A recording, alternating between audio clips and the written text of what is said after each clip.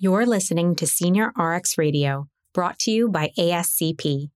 Visit us online at ascp.com/podcasts. ASCP, empowering pharmacists, transforming aging. Welcome to Senior RX Radio. I'm Dr. Jaron Stout.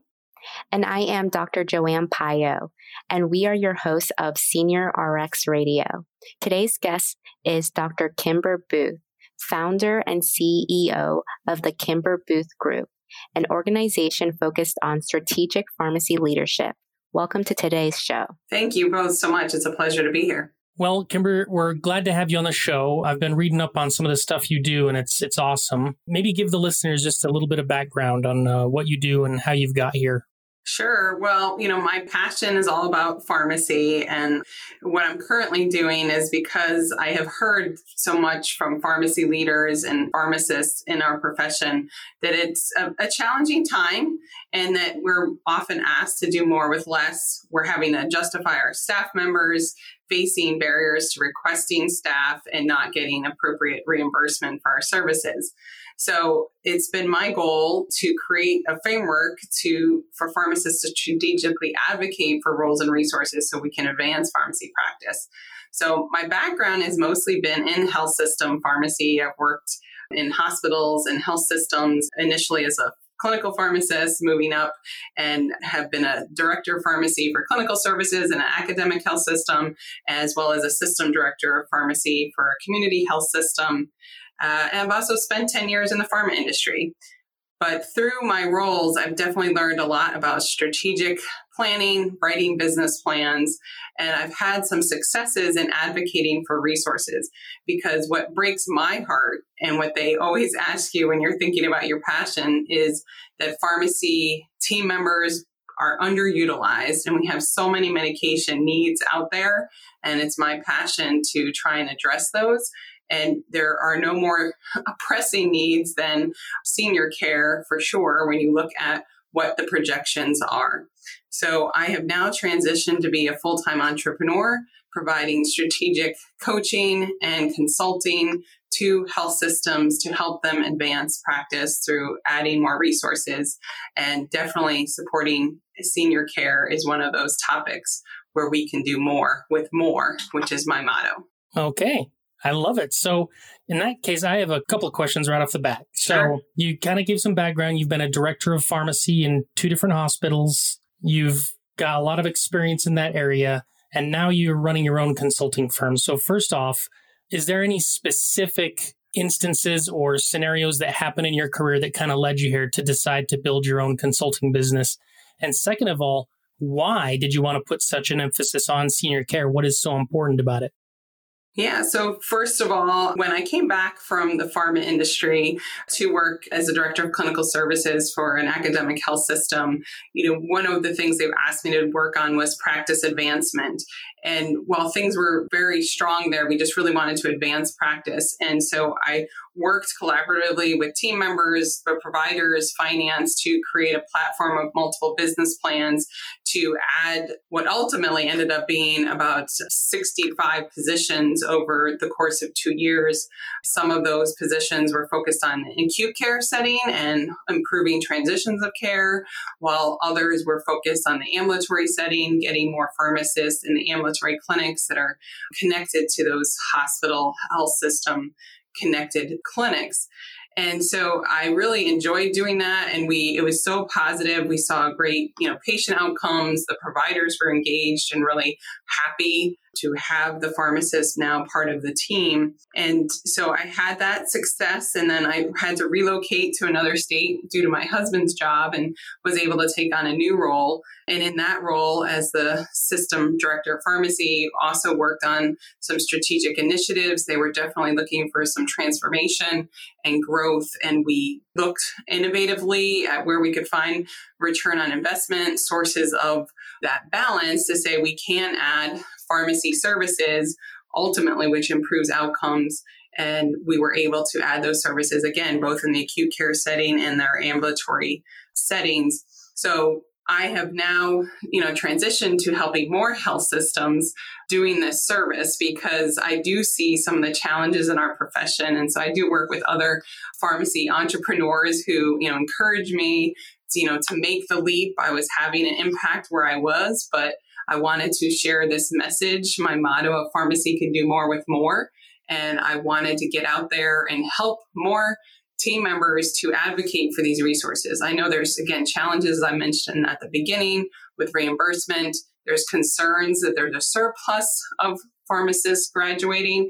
My whole plan is to increase the demand for pharmacists, and I think there are huge needs. So, of course, keeping in mind the consulting that I'm doing is more like business consulting than the typical consultant pharmacists I know that are working and doing clinical services for what you do. And I was a clinical pharmacist at one point. I worked in a cardiology ICU, and cardiac surgery was my specialty. But the reason why senior care and geriatrics is such an important topic is when you do look at the trends in healthcare and the aging population, when you look at, there's so many aspects to patients who are older, between the fact that our aging population is expected, to be doubling. They're on complex medication regimens. And of course, when it comes to medication safety, they have a disproportionate share or impact really of adverse drug events. And so of any population that needs pharmacy services, definitely the older population of patients need our services, and it's not utilized as much. So while I do look at a whole host of, my whole goal is to help support the entire pharmacy enterprise for all the areas that health systems are touching, from the clinics to the transitions to the home care, all of those aspects and every specialty.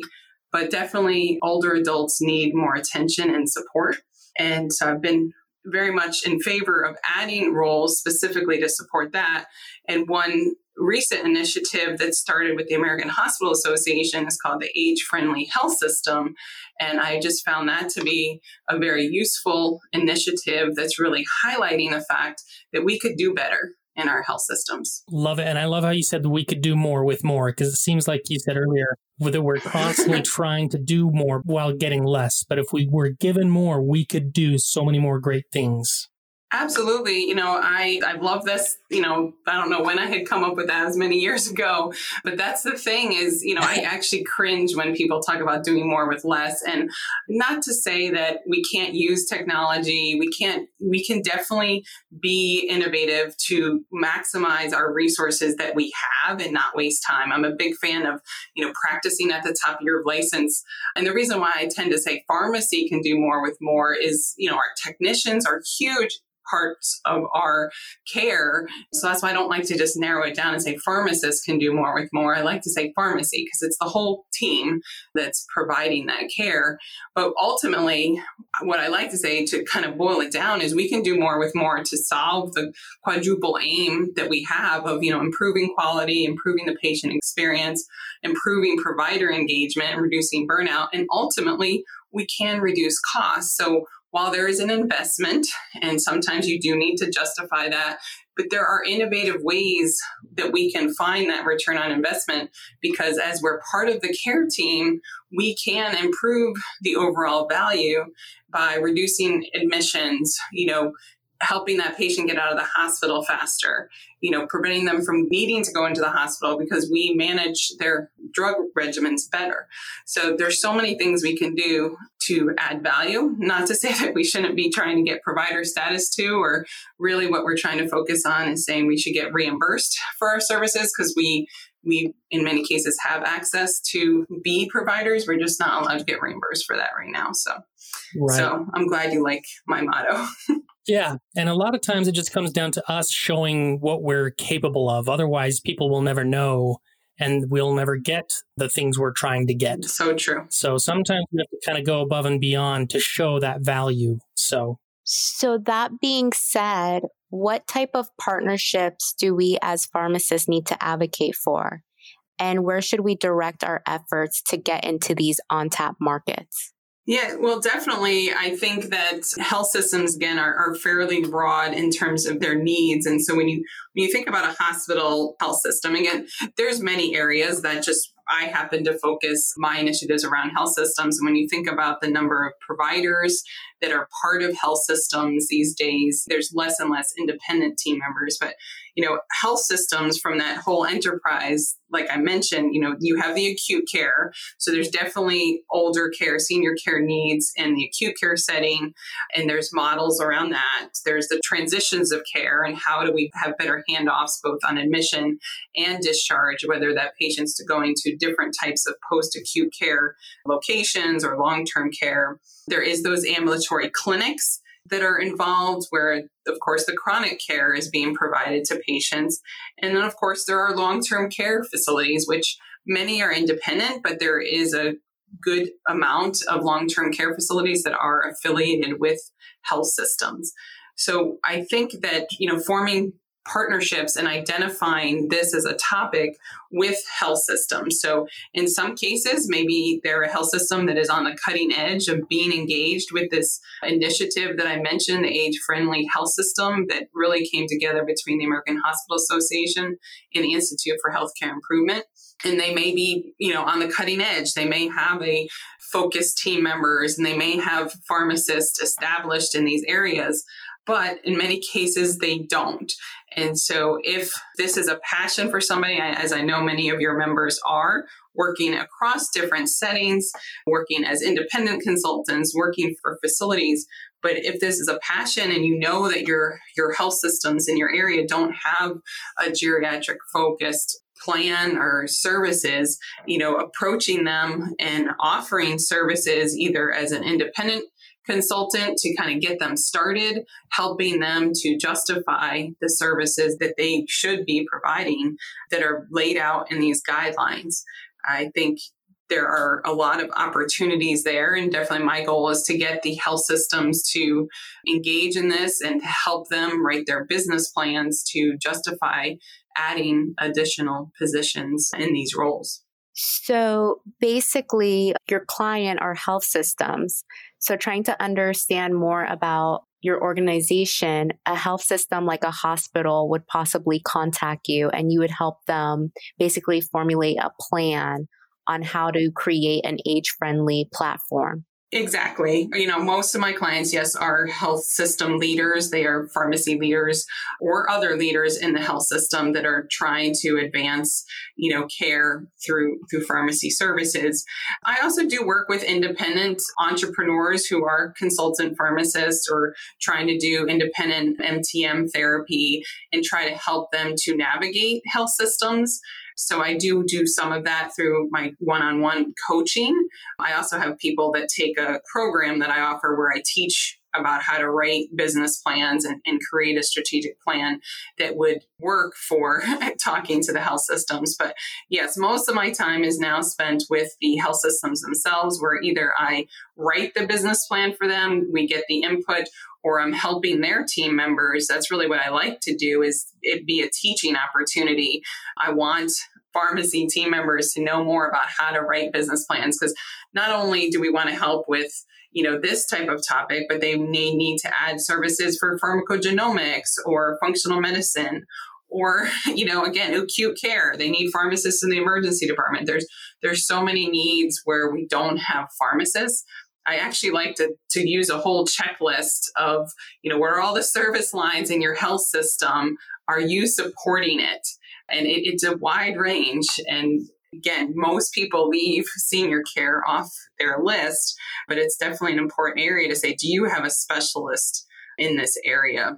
Wow, that's very good. That's very innovative. Thank you. Yeah, and I love that you were talking earlier about trying to team up with health systems that are in long-term care and whatnot. And one of my main goals and objectives since I've started my own consulting business is my ultimate goal is I want to make it so that the consultant pharmacist is provided by the medical team or the medical director. And I think that opens the door for much better communication, much better clinical care, puts you on the same page. You can operate under collaborative practice.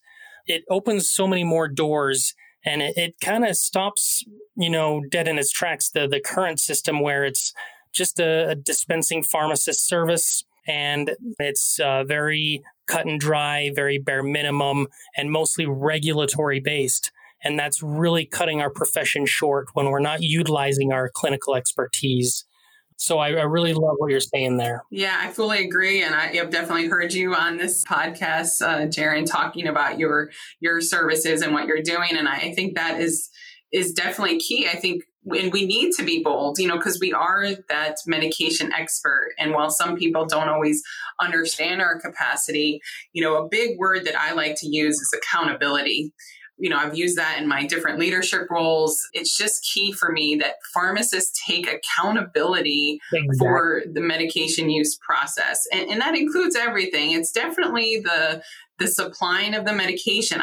That is still so important. Like, we still have team members who have to be experts. The whole drug supply chain, especially right now with drug shortages in this current crisis, we need to be experts at the medications and the supply chain, but we need to be accountable for every step of the med use process. Anytime a med is being prescribed, dispensed, or administered, we need to make sure that process is safe. So whether, again, it's getting the med, making sure meds are being ordered correctly, that we have systems that do that and that we're checking them, we're monitoring the patients for side effects and adherence, and in following up with the patients and using innovative tools like pharmacogenomics where it's appropriate. And even, sometimes getting down to the administration, I love when pharmacists are really going to the home, where we have been able to set up concierge models where pharmacists can actually visit the home. We identify a lot of med errors that way. There's a whole host of areas that, again, there's just errors happening at inappropriate rates. My husband works in aviation, and of course it's, we've often compared ourselves to aviation and safety, and just the number of med errors, especially the ones that cause bad outcomes, is equivalent to planes crashing all too often. Right. And so I often think about that. And again, that's what breaks my heart, keeps me up at night. And so it's just my passion to try and help, advance. And definitely, to your point, we need to be bold and be accountable for that med use process. Yeah, and we have the training to be more proactive to prevent those crashes. So very good analogy. Yes. Yeah, very telling. And I was reading over that info you sent us in that correspondence earlier from the AHA, and it talked about the 4 M's, which were focusing on what matters, about mentation, mobility, and medications. So obviously pharmacists are great at focusing on the medications, but do you think there's other areas we could help in the other 3 M's? Oh, absolutely. I think the mentation topic is definitely another easy one, because that's about, treating the patients, where, of course, we know that many of our senior patients are going to have issues, dementia, depression, delirium, and we need to make sure we're helping to identify that in our patients if they're undertreated and helping them to manage that. But I do think it's more than that. It is, what matters, and that's that M in terms of matters, is, again, putting the patient-centered approach and making sure we are talking to them and understanding what they want out of their life and what they want to be able to do, because they are having to balance a lot of different medications. And so while seniors, we are usually treating diseases in many cases, there are still ways that we can provide preventative care, help encouraging healthy habits through the work that we do with them. So I think we can touch just about everything here, probably even mobility, the fact that the medications themselves impact mobility sometimes. And we, of course, are checking and assessing that through Beers criteria and others to make sure that patients are not on meds that will cause them to fall when we're trying to keep them as mobile as possible. So it's about being that bold and accountable, taking charge of these other M's, not just the medications, going into the mentation and the mobility. Yeah, absolutely. I find sometimes, and I don't know that I fully understand it, but sometimes I do find that pharmacists are reactive and they're not taking that, proactive accountability. And so what happens is that our role could be diminished if that's the only role we want to take, if people have to come to us. But if we are proactive, accountable, we look holistically at a patient, we can provide more care. And it takes more team members again. So the challenges in some of our areas, we don't have enough team members. We're staffing our outpatient pharmacies and others maybe to focus on the dispensing, and we don't have time to spend with patients. Even in the acute care setting, sometimes the pharmacist has to take care of so many patients that they can't address every issue. So my goal is to get to the appropriate care team ratio. It's common in other areas like nursing, physicians, even providers, they have a certain panel of patients they're responsible for. And we need to be within that ratio, that your care team has a pharmacist in it. And that's critical. But we have to step up and take that accountable role. And then I think people will be happy to have us there. And then the reimbursement will come. We do have to work on that. I know you've talked to other guests and do a lot of work on looking at those aspects too. But we at least have to step up and be accountable first. Also, one of the things I was looking at in your document was about the need to revamp or do a better job with medication reconciliation. In your experience, what are some ways that we can improve that process? Yeah, so definitely that high risk point of the transitions of care in and out, especially to the acute care setting. But of course, it occurs at a lot of different levels of care as our patients are moving from home to a long-term care, or acute care, or to an intermediate care. Every one of those touch points is a high risk for a medication error. So I've definitely been on the health system side a big advocate, and a lot of my business plans that I've written have been to increase resources for having a role that we call a medication history technician, as well as ensuring that we are improving our technology. I was actually a co-investigator in the Marquee 2 study, which was an initiative from the AHRQ group and out of Boston that helped to look at ways that we could provide interventions that would allow us to reduce the medication errors. And definitely from that research and my own personal research through that study, we know that having a dedicated resource like a pharmacy technician who understands medications can really improve that process and the documentation of the patient's medication history.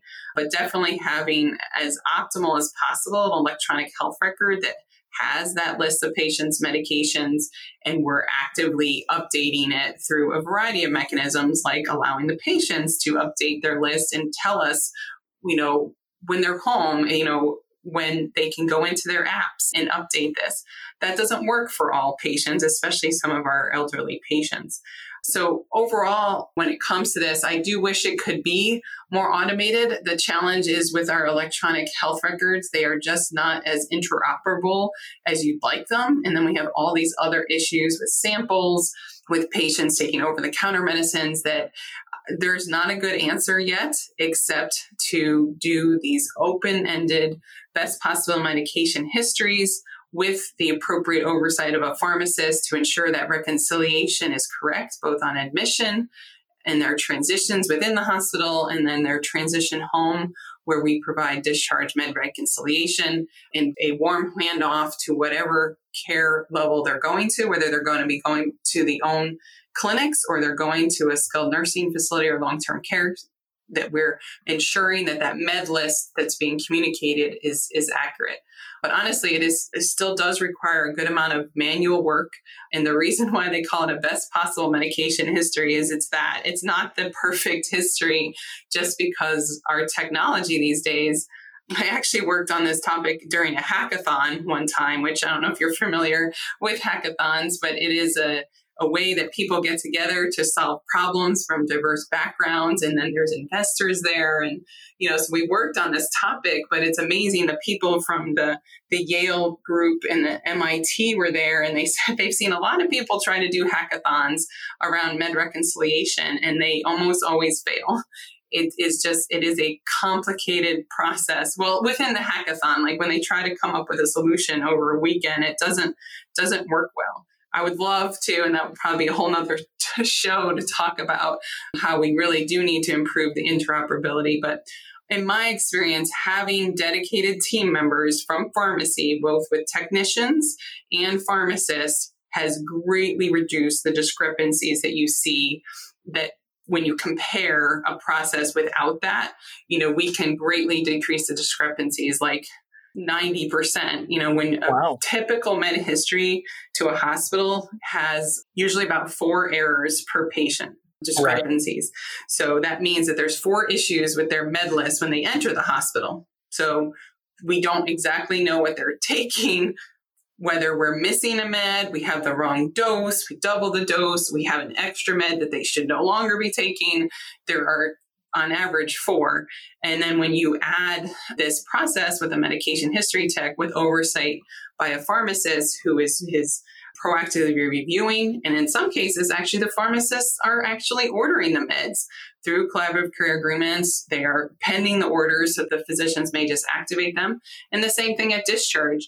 You can see many programs where innovatively the pharmacist is entering and ordering those meds at discharge to ensure that appropriate, safe transitions of care. And that greatly reduces the discrepancies. The reason why it's very hard to get to 100% is there is that medication potentially, again, that the patient got a sample of, and you've asked their relatives, that are there, you've asked them, they just don't remember it, even with those open-ended questions. And it didn't make it to the note from the doctor's visit because it was a sample taken out of the closet. So it's very hard to capture some of those things, but overall, it really significantly reduces it. So big proponent of adding that resource for sure. Yeah. And what I love about that is that you included pharmacy techs, because I think we always tend to just be like, oh, we can do it, but always try to increase the interdisciplinary approach when there's a problem and get more perspectives on board. Absolutely. And we need to be efficient like that. I like to say, I mentioned before, like pharmacists need to practice at the top of their license. Right. Then I think technicians need to practice at the top of their certification because they're fully capable of doing a lot of these things. And then we need to use technology to its full capacity. So we need to make sure all those things are optimized because there is still, again, more that pharmacy can be doing. And the pharmacists themselves, who is uniquely trained to do, there are things that other team members or technology can do for us so that we have time to do all of those other things that we. And another thing I think is sometimes when we say provider status, it kind of turns a lot of people who don't understand the profession off. I think that there's a misconception. I was talking about this with a student pharmacist the other day, and he had the same problem. He had a misconception of what provider status meant and what it was. It's not us prescribing meds. It's just our ability to bill for our time. Yes. So that we can actually utilize our clinical expertise more effectively. Yeah, I've been on many state society boards, and I'm now on the Kentucky Society of Health System Pharmacists board. And as we worked on some of the legislation, we've definitely changed the language. And I know other states that have gotten reimbursement passed, like Ohio and Tennessee. In my area, they've changed the terminology to focus on the reimbursement. And so when we say, the reimbursement for services, and then you talk to doctors, they're like, what do you mean you didn't get reimbursed for that? Like they just assume. Whereas if you're talking about provider status, it's like they think you're trying to take over some of their turf in some ways. While they appreciate your role, they still want to protect their role as well. But once you change the terminology, it's like, oh, what do you mean you didn't get reimbursed for that? So yeah, very important. Right. So in your opinion, what is the most important and crucial items to include in a strategic business plan? Well, most important, try and find a return on investment as much as possible. So unfortunately, while we know the value, there's plenty of papers that support the value of pharmacists. But when a health system is trying to balance their resources, it is important to have some type of a return on investment. And the other key part of that is you have to write the plan in their language. So talking about pharmacist interventions, these things that are common in our terminology are not as important to that senior person who's going to be reading it. So I think those are definitely critical to make sure you have a return on investment and you're talking in the language of the people who are ultimately going to be approving it. You can have those other meetings up front, but knowing your process and who's going to approve it, it's not going to be the physician that you're working with, unfortunately, who's ultimately going to approve adding resources and headcount. Very good. Thank you so much for coming on today's show. Like, you have shared such a wealth of knowledge. And I think the three main points that I just got from you is, to be bold, be accountable, and make sure there's a return on investment. Absolutely. And it's definitely there. It's been a pleasure talking with you. And I really appreciate everything that ASCP is doing for your members and for the country. So thank you so much. You bet. Thanks for coming on the show.